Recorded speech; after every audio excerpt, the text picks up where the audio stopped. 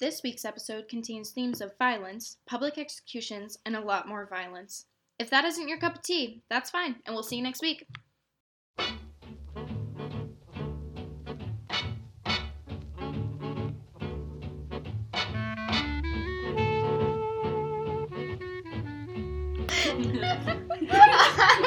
How's it going over there? It's not working according to plan. Yeah, as you try to scoop your Reese's Pieces back into the bag. Oh my god. Alright. Well, I did start recording, so... No, I know. Yep, okay. We're here. We're here. We're out here. Welcome to Spilling Tea, the podcast where two friends sip tea and spill literature's dark histories. I'm Jane. And I just put a Reese's Pieces in my mouth. And that's I'm Mackenzie. Oh my god. Hi, welcome back to our podcast that we have. Hi. Hi. How have you all been? Good. Oh, you weren't asking me? No, I wasn't. Alright. That's fine. It's been a whole 5 minutes since we recorded our last episode, so we're doing a speed recording round. Yep.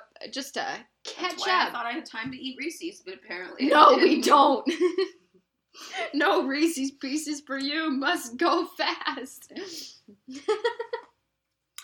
Don't roll your eyes at me. I'm real tired. Jane and I bought yarn today, and she's very excited to get her knitting project started. I mean, says the person who bought four bundles skeins of yarn. 4 skeins. It was $4 a skein. Any knitters know that's a good deal, and it's 100% wool. All right. Moving forward. So this week we are covering Charles Dickens's Tale of Two Cities. Yeah, we love A Tale of Two Cities. Yes, we do. I love A Tale of Two Cities. So the first time I read this book was in 10th grade for British romantic literature. Can't believe that was a class you had. Yeah, it was like our European literature class that, like, how everyone has that European literature class. Ours was just named funky. We didn't. We just had English. Oh. English 9. English 10. English 11. Oh. We had, like, freshman year was, like, world literature, like, old literature, like the Bible, and, like, a couple things about, like, African society. It was a weird time. And then 10th grade was British lit, 11th grade was supposed to be American lit, and then 12th grade was, I think since I took APs 11th and 12th, it was all just kind of combined, but I think 12th grade for, like, the regular class setting was supposed to be something along the lines of, like, more creative writing based. Yeah. I would think. But anyways, I read this book in 10th grade. I read this book during my senior year because our English teacher was obsessed with us reading books that he deemed as having literary merit. Whatever that means. He couldn't give me a definition. But this was one of the books that, because we had to read one book of literary merit on our own each quarter and, like, write about it. And this was the book that I chose for the second quarter. So, like, I read this over Christmas break for the most part. I read it, and it, honestly, I loved it. Like, I'm still salty at that teacher because he still can't tell me what literary merit means other than, like, nothing contemporary or nothing, like, I don't know, aimed at young adults, or basically a bunch of crusty white British dudes is all we can read that counts as valid literature. Thanks. But I did love A Tale of Two Cities. I really did love it. I really do enjoy this book. So, that being said, what is our tea this week, Mackenzie? So our tea this week is a classic. Oh. It is an Earl Grey. Oh, really? And this one is from Harney & Sons Fine Teas. And it is a lovely blend that blends black tea with natural lemony bergamot. Lemony bergamot. Lemony bergamot. And Earl Grey tea is a tea blend which has been flavored with the addition of oil of bergamot. And bergamot is a variety of orange that is often grown in Italy and France. And the rind's fragrant oil is added to black tea leaves to give Earl Grey its unique taste. Yeah. So I think that's pretty funky. The tea flavored with bergamot, which was used to imitate the more expensive types of Chinese tea, has been known in England since at least the 1820s. And in 1837, there's a record of court proceedings against Broxop and Co., who were found to have supplied tea artificially scented and drugged with bergamot in this country. So, basically, Earl Grey, the, most popular tea... One of the most popular teas. Especially in England, was a ripoff of Chinese tea. Yeah, because they wanted that good, fruity element of, the good Chinese teas, but they couldn't get it, so they flavored it with oil of bergamot. What haven't white people ripped off from minority groups in the world? I couldn't even tell you. Everything. We've just ripped off everything. All right. Yeah. But I chose this tea because I felt like it just... Dickens, quintessential Victorian writer. Mm-hmm. So gotta get your classic British tea. Gotta get your classic Victorian British tea. But also because bergamot is often found in France... I see the connection. I see. So yeah, I thought it was kind of a nice combination of the English and the French. That is a fantastic way to look at it. Yeah. Also, I really love Earl Grey tea. And caffeinated. Oh, hell yeah. It has, how much caffeine? 40 to 60 milligrams. Oh, heck yeah. Let's get lit. Both of us have a pretty long night ahead of us, so yeah. It's going to be a while. So let's go. What do we think of this delectable Earl Grey? Also, aren't you proud of me that I actually bought Earl Grey and didn't just steal it from the dining hall? Well, that's because the dining hall Earl Grey is trash. I like the dining hall Earl Grey. Oh my god. I just like this better. Also, you always put the teapot right next to the mic. And then Should I not do that? Yeah, no.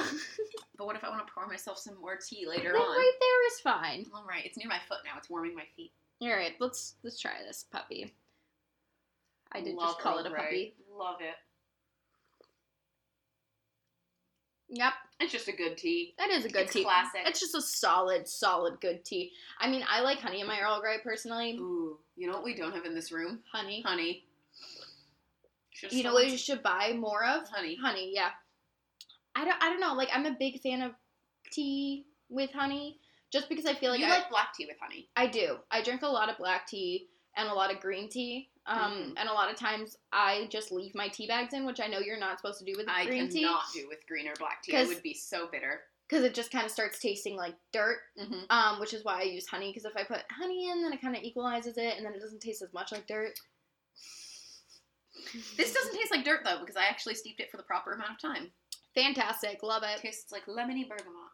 It just keeps pulling back to that Jane Eyre tea that we did. The tobacco. Every single tea ties back to that tobacco tea. Well, still one of my favorites I think we've covered on this podcast. I really do like that tea. I'm sorry, a fun fact about Earl Grey.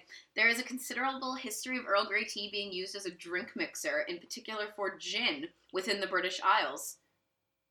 Mackenzie, why don't we have gin? I don't know. It's similar in principle to Irish coffee, but it is seldom practiced today. Mackenzie, I know it is literally 3 p.m. on a Friday afternoon, but why do we not have gin? It's 3 p.m. on a Friday afternoon. You don't have to justify it. We've got plans tonight. Are you recommending that we get lit off Earl Grey and gin in our room? Honestly, I'm saying it sounds fun. I'm saying I'm expecting it at my 21st. Whoa. I've already got so many things planned and finished and completed ready for your 21st. And does none of it include gin? No, because gin is awful. I want to mix it with my Earl Grey and get lit.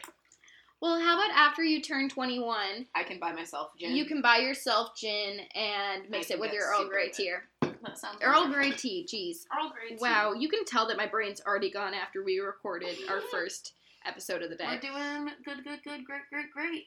Yeah. Oh, but during the later 19th century, poor working class households began to combine the drinks as a minimum proof alcohol volumes began to be meaningfully applied, following an 1855 revision to the Weights and Measurements Act, to the relative inexpensive spirits, making it unpalatable when taken neat. So it was very popular amongst the poor. Oh. I mean... It was an affordable and pleasant pairing. Alright, I like that definition. Also, boiling during preparation helped disarm waterborne contaminants, which is a significant public health risk. Wow, look at all that history. Ooh, this became associated with middle class, particularly female, alcoholism during the interwar years in the 20th century. We're both middle class and female, And we're about to enter a new war period, so hey, look at us go. If our parents are listening, which I really, really, really, really hope they never do, I'm sorry. We're very sorry. We're sorry we're like this. We apologize. Anyways, let's get to the actual book we are covering. Yeah. The Tale of Two Cities. So, yeah. A Tale of Two Cities. Charles Dickens. Charles John Huffam. I just had it. Charles John Huffam Dickens was born in 1812. And he was an English writer and social critic. Look at that beard. I honestly, Charles Dickens is probably one of my favorite old-timey people to look at because he's just so eccentric. And he takes the good aspects of William Shakespeare, yes, i.e. the hair, and then adds a goatee. That's like a goat. That's a goat. This goatee is like several inches long. Like, this isn't some little scraggly white boy at a coffee shop goatee. Like, this is a man. Man of a goatee. Man of a goatee. God. So Charles Dickens, born in 1812. I can think of more examples. English writer and social critic. He created some of the world's best-known fictional characters and is regarded by many as the greatest novelist of the Victorian era. I have to disagree. Yeah. I don't think he's the best novelist. I think he's a darn good novelist. Who do you think is the best? I love Charlotte Bronte. Yeah. I think she's so good. I mean, like, I get why. I get why people love Dickens. Like, I also love Dickens. I do not think he's the greatest writer in the Victorian era. Alright. His work enjoyed unprecedented popularity during his lifetime, and by the 20th century, critics and scholars had recognized him as a literary genius. And his novels and short stories are still read today. So Well, yeah, only because they're assigned in classes. No, I read his, like I said, I just had to pick a book of literary merit, and I chose A Tale of Two Cities, so... Alright. Let's get it. So, he was born in Portsmouth? I don't know. He left school to work in a factory when his father was incarcerated in a debtor's prison. Despite his lack of formal education, he edited a weekly journal for 20 years, wrote 15 novels, 5 novellas, hundreds of short stories and nonfiction articles, lectured and performed readings extensively, and was an indefatigable letter writer, and campaigned vigorously for children's rights, education, and other social reform. All while he was sick? Was he sick? Is that what you just said? Indefatigable letter writer, as in, like, couldn't be fatigued. Oh, I thought you said something like an illness. I'm losing my mind. You're good. But his literary success began in 1836 with a serial publication of the Pickwick Papers. Within a few years, he had become an international literary celebrity, famous for his humor, satire, and keen observation of characters in society. His novels, most published in monthly or weekly installments, pioneered the serial publication of narrative fiction, which became the dominant Victorian mode for novel publication. The node. The node. I'm living with nodes. Stop quoting Pitch Perfect! Pitch Perfect is good. And if you disagree, I'm going to move out. I disagree. Go ahead, move out. I'd love to live in a dingle. You're going to have to explain that a dingle... A double single. ...is a double with only one person living in it. Because otherwise... dingle! Well, the dominant mode for novel publication. Cliffhanger endings in his serial publications kept readers in suspense. The installment format allowed Dickens to evaluate his audience's reaction, and he often modified his plot and character development based on such feedback. For example, when his wife, Kyra Pottist, expressed distress at the way Miss Moucher in David Copperfield seemed to reflect her disabilities, Dickens improved the character with positive features.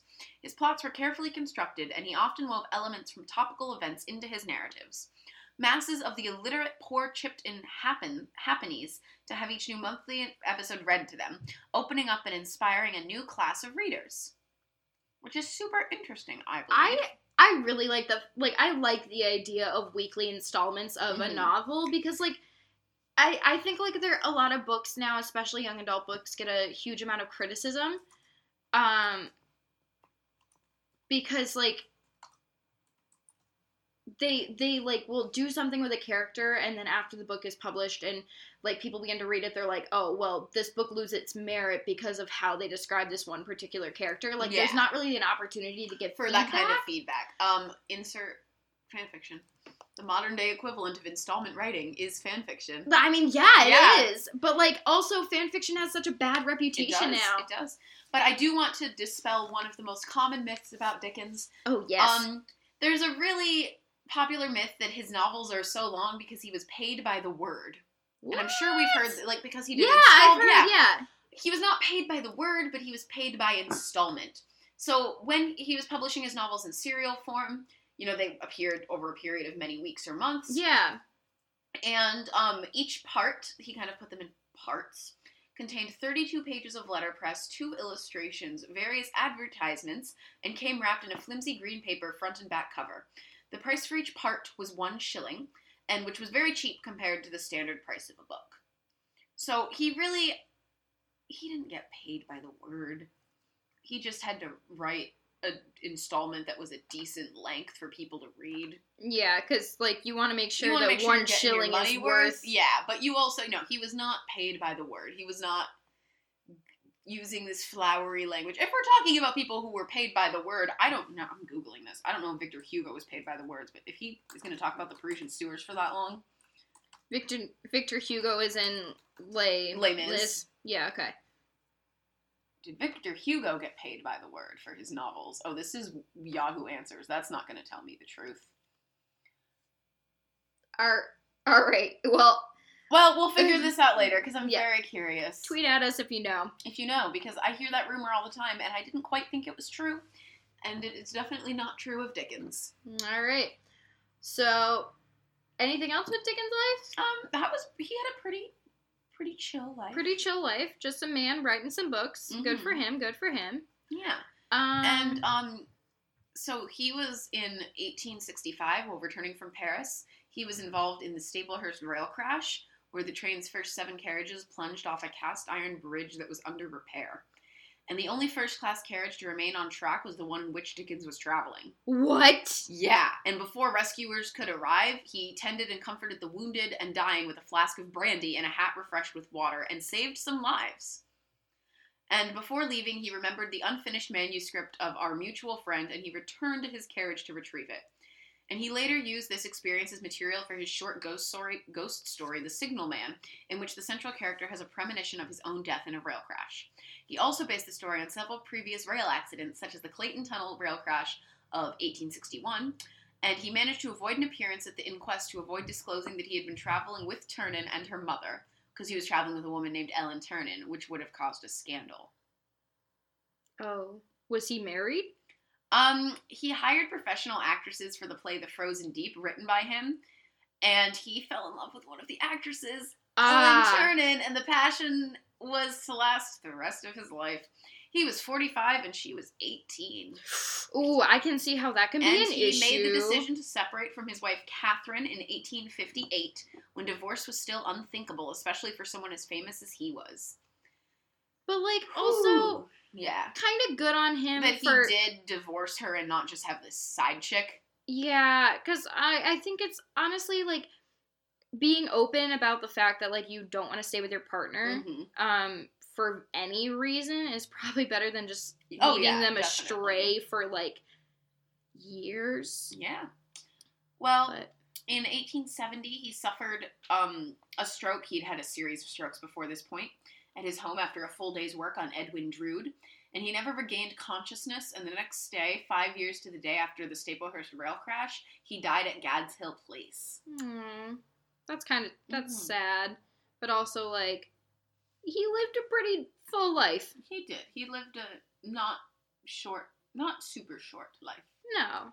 He lived to be 58, which in the Victorian era was probably not terrible. Also, like, I feel like he was pretty accomplished. Oh, yeah, and he had so much. He did some good works. Yeah. So yeah, we like Dickens. Yes, I would agree with that. Like, he's pretty all right. Mm-hmm. He does some things. Can I help you? So I turn over to Jane, who has her phone out, which okay, and she is playing a game called Slices, which has plagued my life via her for the last month. It's ruined me. It's addictive, apparently. And it's Jane's incredibly addictive. Obsessed with it. I started playing it in August, and I'm only on, like, level 32 because it takes so long to win. I'm putting my phone away. I'm literally throwing it across the room. I'm done. I'm sorry. Good, because we're moving on to the plot overview. Yay! Woo-hoo. So, Tale of Two Cities. I don't think it's super long. I mean, it's not short, but it's not, like... It's long enough. Let me see where my copy of it is, so we can see, like... That's not that big It's a sizable book. Oh, this is a really tiny font. I pull out my copy to show off how small it is, but it's written in, like, 8-point font. I think it's around, like, 300 words or something. 300 words? No, 300 pages. It's 400. 400. My edition, which is the Penguin Classics edition, is, like, just over 400 pages. Alright, so it's probably, like, or if it's... printed in bigger font, it's going to be around like 500 pages tops. Also, the cover of mine is just someone holding a decapitated head and a guillotine mood and some soldiers. I'm sorry, I'm the soldier who's like on top of that one. Yeah, I'm the that one who's like, what is he? Is he on a horse? I think he is. That's a mane of a horse. Yes, he's on a Jane horse. is the soldier who's holding a sword on top of a horse and staring intently, tormentedly into the audience. Yeah, that is me right now. Tag yourself. I'm that dude. The one with decapitated one? I am the decapitated head. Big mood. Alright. Okay. Oh, mine has drawings in it. Oh my god, put your book away and give us the plot summary. We love books. So yeah, the year... This episode's a mess already. The My year attention is span. 1775. That's reminiscent of a folk song. I'm not going to get into that right now. Oh my god. Because now that's in my head. We love Barrett's Privateers. Alright. The year is 1775, and social ills plague both France and England. Hence the Earl Grey.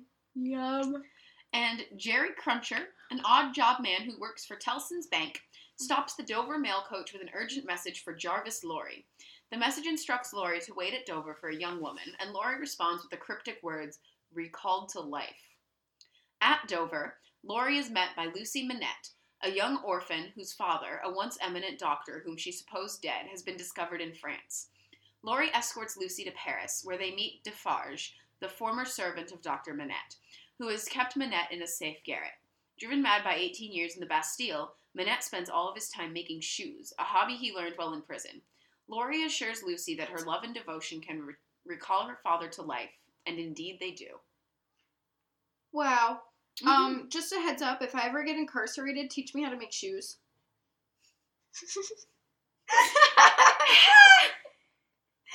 I don't know what the likelihood is of you being incarcerated with a shoemaker, though, because back then it would have been more common. It was a very common profession. No, I'm saying if I get incarcerated, I am expecting my first package from you to be a shoemaking kit. I'm pretty sure a shoemaking with kit. no weapons. Yeah, I was going to say you can't, because if you're making shoes out of presumably leather, because that's how you would make shoes, you need lots of... You forget I worked at a historic site where we had a shoemaker on site, and I worked with him to make shoes. Find a way to get me a shoemaking kit, Mackenzie. This is all in the assumption that you go to prison. And? You don't know my life. You don't know my story. I do, actually, pretty well. No. Literally, the only thing I can like think of myself going to prison for is just being in the wrong place at the wrong time. Tax fraud. Because I don't know how to fill out my taxes. Valid. Or just being in the wrong place at the wrong time and just agreeing with whatever someone says to me. Gosh. All right. You murdered that man. So, I mean, I guess I must. The year is now 1780. Charles Darnay stands accused of treason against the English crown.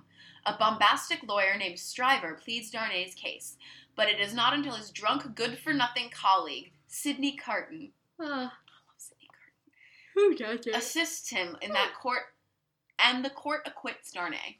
Carton clinches his argument by pointing out that he himself bears an uncanny resemblance to the defendant, which undermines the prosecution's case for unmistakably identifying Darnay as the spy the authorities spotted.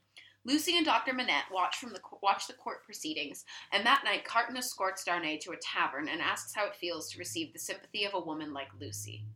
Ooh. Carton despises and resents Darnay because he reminds him of all that he himself has given up and might have been. In France, the cool Marquis Evrémonde runs down the plebeian child with his carriage.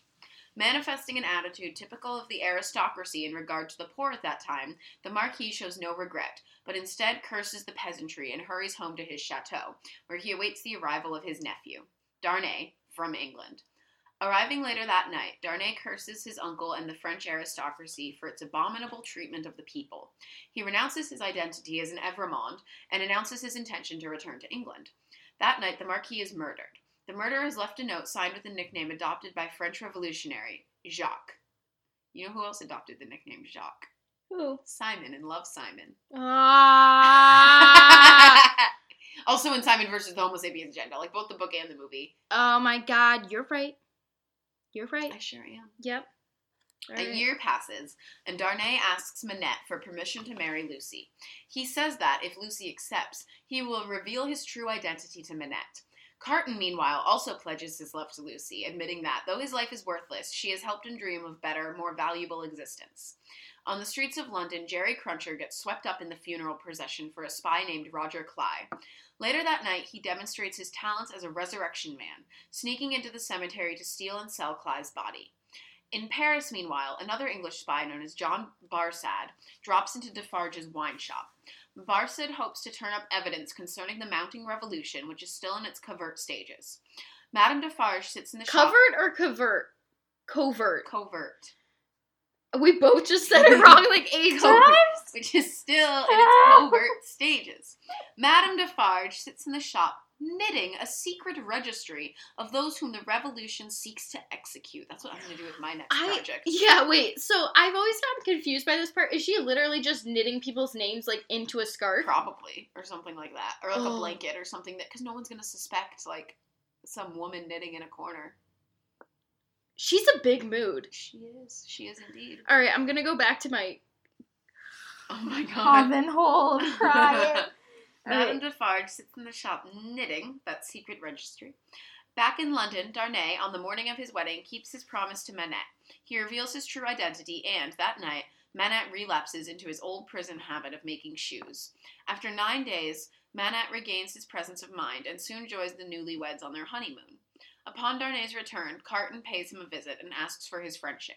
Darnay assures Carton that he is always welcome in their home. The year is now 1789. The peasants in Paris storm the Bastille, and the French Revolution begins. The revolutionaries murder aristocrats in the streets, and Gabelle, a man charged with the maintenance of the Evremond estate, is imprisoned. 3 years later, he writes to Darnay, asking to be rescued. Despite the threat of great danger to his person, Darnay departs immediately for France. As soon as he arrives in Paris, the French revolutionaries arrest him as an emigrant. Lucy and Manette make their way to Paris in hopes of saving him. Darnay remains in prison for 1 year and 3 months before receiving a trial. In order to help free him, Manette uses his considerable influence with the revolutionaries, who sympathize with him for having served time in the Bastille.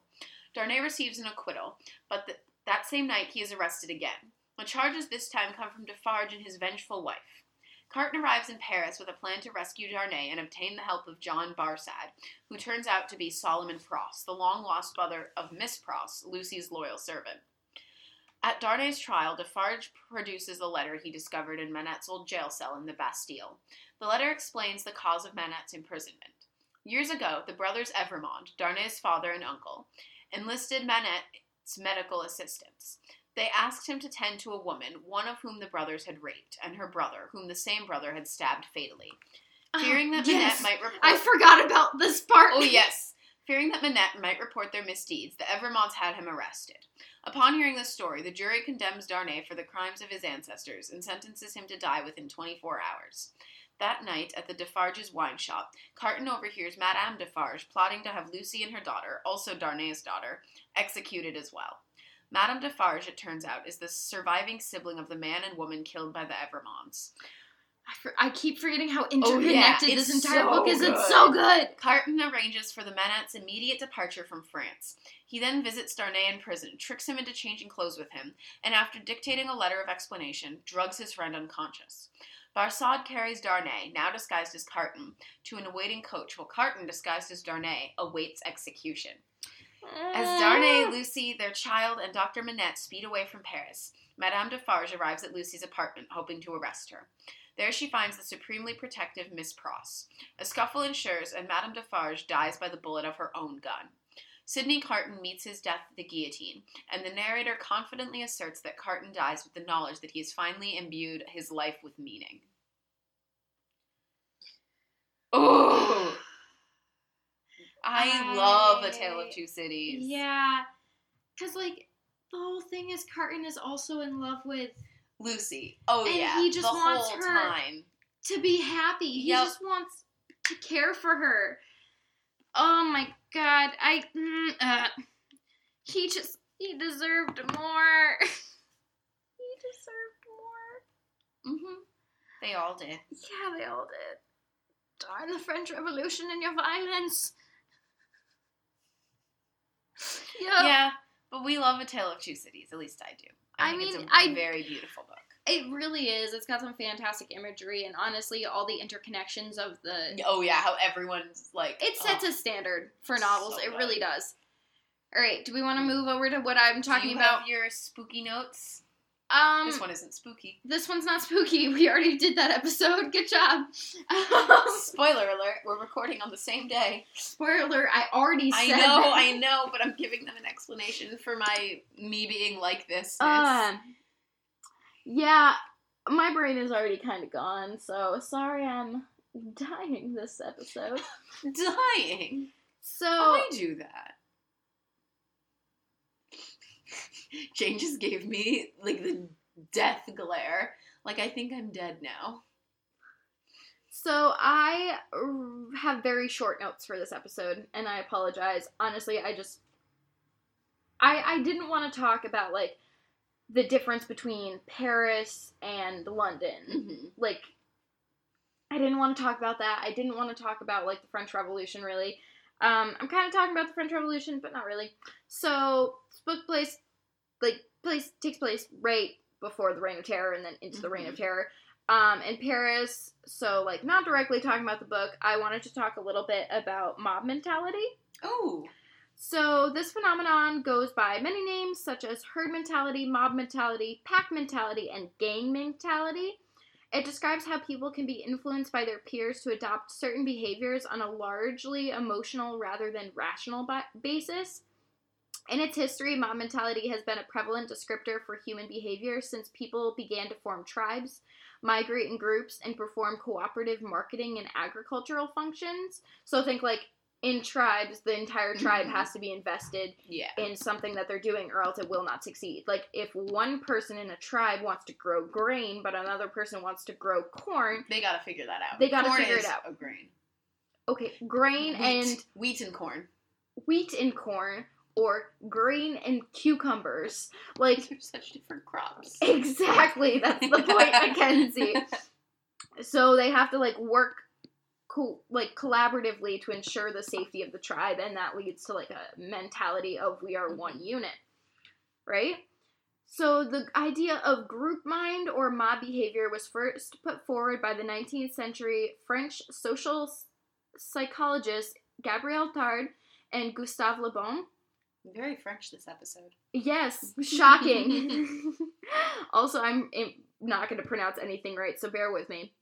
Herd behavior in human societies has also been studied by Sigmund Freud and Wilfred Trotter. Thorstein Veblen's The Theory of the Leisure Class, that's the title of the book, illustrates how individuals imitate other group members of higher social status and their consumer behavior. This is, like, starting to get more into the 20th century and into modern day. So, like, think about how middle-class Americans are more likely to buy expensive cars and houses and go on vacations as a mean to replicate upper-class living. Like, middle-class people will buy a swimming pool just so they can be seen as, like, upper-class. So cultural, social, and economic factors all converge to create trends in consumer behavior, which is really fascinating. 21st century academic fields such as marketing and behavioral finance attempt to identify and predict the rational and irrational behavior of investors. Driven by emotional reactions such as greed and fear, investors can be seen to join in frantic purchasing and sales of stocks, creating bubbles and crashes. So it's like a whole... It's like one investor starts to see their stock dropping or going up. It creates a frenzy, like the idea of, like, a shark frenzy almost, but, like, it happens in investments in the stock exchange in that market, which I think is super interesting. As a result, herd behavior is closely studied by behavioral finance experts in order to help predict future economic crises, which is fascinating. And they should have thought of that before 2008. Huh. Too soon. It's been 10 years. And we're still living in the aftermath. I mean, you're not wrong, but Did also... we ever recover? No. And it's not just consumer behavior. Think of the trends of YouTube and Facebook and Instagram, even Vine. Like the Ice Bucket Challenge. That was a trend. It happened. We should forget it after... It was for a good cause, though. But did anyone who didn't do it end up paying anyway? Like, I don't know if I got nominated when I was in a different country, so I couldn't do it, and then I just never That's the thing, did is, like, anything. I don't know if it actually helped. It just kind of brought awareness, but it didn't actually... I don't know if it actually did anything. Because then people forgot about it in, like, 2 months. Yeah. So, alright. There's some evidence to this idea of mob mentality. Researchers at Leeds University performed a group experiment where volunteers were told to randomly walk around a large hall without talking to each other. A select few were then given more detailed instructions on where to walk. The scientists discovered that people ended up blindly following one or two of the people who were instructed because they, instructed on where to walk, because they appeared to know where they were going. The results of this experiment show that it only takes 5% of confident looking and instructed people to influence the direction of 95% of people in the crowd. That's wild. And 200 volunteers did this without even realizing. Think of, lemurs jumping over the edge of the cliff. Mm-hmm. One did it, so they all did it. That's lemmings, not lemurs. I knew it was an L thing, I couldn't think of it, and then I did not fact check, so lemmings. But also, think about in political movements or activist movements, if one person creates enough of a stir and looks confident enough or says that they're knowing enough about a certain topic, people are going to follow it. Honestly, I think this sense of mob mentality or group mind is a lot of the reason that President Trump was elected. Yep. Because I think he created enough of I am confident about this one thing and this thing and this thing, and I've got the facts and figures, even though he never said what the facts and figures. But he acted like he did, and people were like, yes, it checks out. Yeah. So... Preface, we hate Trump. Yeah, we really do. We do not like this man. I think we've said that before, but just in case someone heard that and was like, they're defending Donald Trump. No. I'm saying that that's the reason that he's there, but I'm not saying he should be there. Hashtag bring back Obama. Hashtag... take back the Senate. Hashtag vote on November 6th if you're in the U.S. This might go up after November 6th. Yeah. Hopefully we took back the Senate, guys! Wow, look at us go! Future us, please! So, I mean, this is also, a major, social science, psychology field. It is... poppin'. It has a huge amount of research behind it, around collective behavior and everything like that. I actually took an entire course on collective behavior, which is why I bring up the example of Trump, is because we have in my class we talked so much about populist leaders and how their charismatic energy can. It, creates this frenzy within people to follow them. Yeah, it causes people to ignore the fact that they don't actually have the facts and figures, that they're just saying and acting like they know what's up. Okay, this is not, I'm not saying that, this is good at all, but think about Hitler. Yeah. If you've actually listened to any of Hitler's speeches or seen recordings of it... He's very charismatic. He's incredibly charismatic, and he... has this way of talking that makes you want to believe it. And if you weren't in a situation where you could see the effects of what his words were doing or what his policies were physically doing to create the Holocaust and also dislocate a lot of people, that's not the right word, but displacing, expulse a lot of people and everything like that, you would think, yes, this man knows what he's talking about. He is right. I can feel in my mind, I understand that what he's saying, yes, that is why my country is falling apart. And I think that's why a lot of Americans follow President Trump, is because he's speaking to a lot of the elements that people feel within themselves that they don't necessarily know why. So what you're saying is that this mob mentality is going to lead to us guillotining Trump. Was I getting too serious for you? I think that that's what's going to happen. I mean, you're not wrong.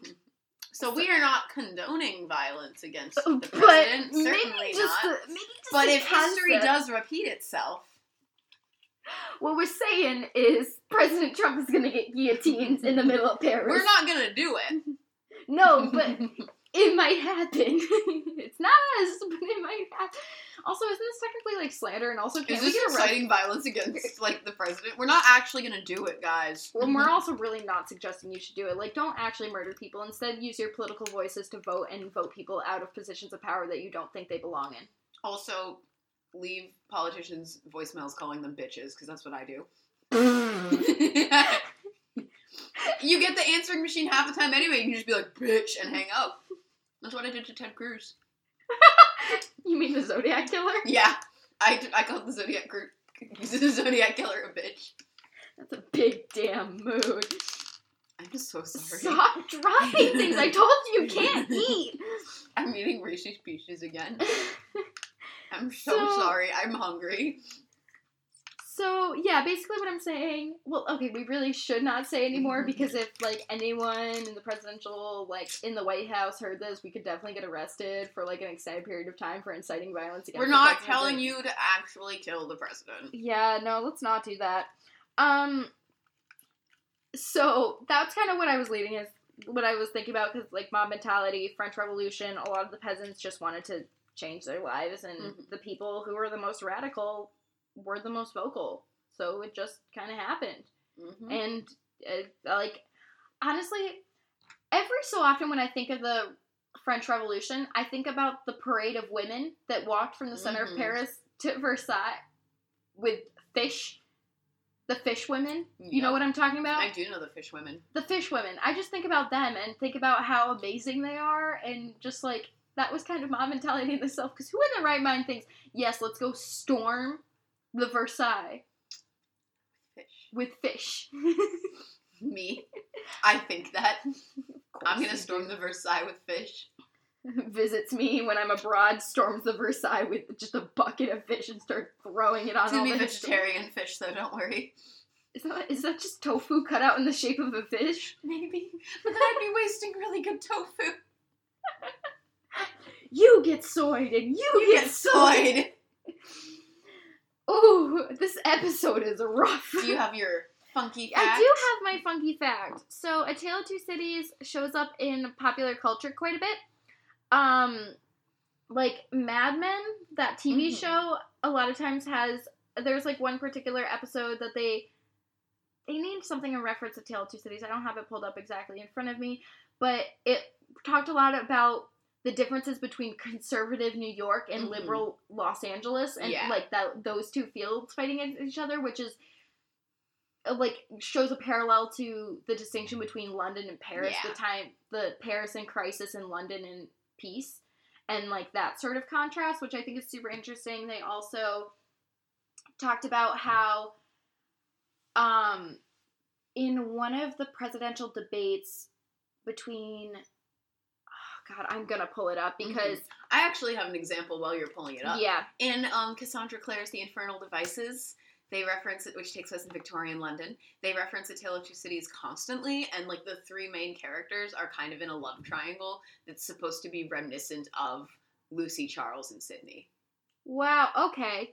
Fantastic. That's actually why I read Tale of Two Cities. Really? Because my friend Susan just keeps popping up, but we read The Infernal Devices early in high school, and she had read A Tale of Two Cities because of that, and she was like, you have to read it. It's so good. It makes the series make so much more sense. Like, so that's why I read it, is because of Susan. Nice. So, in United States politics, at the 1984 Democratic National Convention, the keynote speaker, Governor Mario Cuomo, thank you, of New York, delivered a scathing criticism of then-President Ronald Reagan's comparison of the United States to a shining city on a hill, with an allusion to Dickens' novel, saying, "Mr. President, you ought to know that this nation is more of a tale of two cities than just a shining city on a hill." Damn. Right? Yeah, Mario and then, Cuomo. Right? And then the one that I found interesting is because I love, like, comic books and Marvel and DC. Jane's a nerd, we get it. I'm a nerd. So, I say as I quote only classic literature. It's fine. It's fine. So, A Tale of Two Cities served as inspiration to the 2012 Batman film, The Dark Knight Rises, by Christopher Nolan. The character Bane is in part inspired by Dickens' Madame Defarge. Oh! He organized kangaroo court trials against the ruling elite in the city of Gotham and is seen knitting in one of the trial scenes like Madame Defarge. Oh my gosh! Yeah! There are other hints to Dickens' novels, such as Talia al Ghul being obsessed with revenge and having a close relationship to the hero, and Bane's catchphrase, "The fire rises," as an ode to one of the book's chapters. So I just think it's really... I want to know which chapter. Yeah, you look into that. So I just think it's really interesting that the fire rises. Mm-hmm. I hope it's actually a chapter. One is The Sea Still Rises. Huh. And I don't see any that are about fire. But who knows? Wikipedia lied. Well, I mean, The Sea Still Rises. That could be a reference. Yeah, because it could be like The Fire Still Rises or something like that. Yeah. Anyways, so I just thought it was interesting how this book, even though it's literature, it also really... Also, every single person and their mother knows the opening line. I honestly can't think of it right now. Jane. Jane, I'm going to just toss this to you and you're going to kick yourself. Oh, yeah, it was the best times, it was the worst times. It was the age of wisdom, it was the age of foolishness, it was the epoch of belief, it was the epoch of incredulity, it was the season of light, it was the season of darkness, it was the spring of hope, it was the winter of despair. We had everything before us, we had nothing before us. We were all going direct to heaven, we were all going direct the other way. Okay, In short, the period was so far like the present period that some of its noisiest authorities insisted on it being received for good or for evil, in the superlative degree of comparison only. That is the first, sentence. Yeah, I hate Dickens. But at the same time, I love Dickens. Anyways, I was also thinking, two cities torn apart. That was kind of what mine was going to, and I was like, that's not right. I know it's not right. So I'm going to give this back to you. Thank you. But that's all I got. That's what I got. Anything? All right. Woo. Love Dickens. Yep. I think we're going to wrap it up here because we're both kind of a mess and busy and tired. So thanks so much for listening to Spilling Tea. The tea is spilt and the covers are closed. See you next week. Bye. Bye.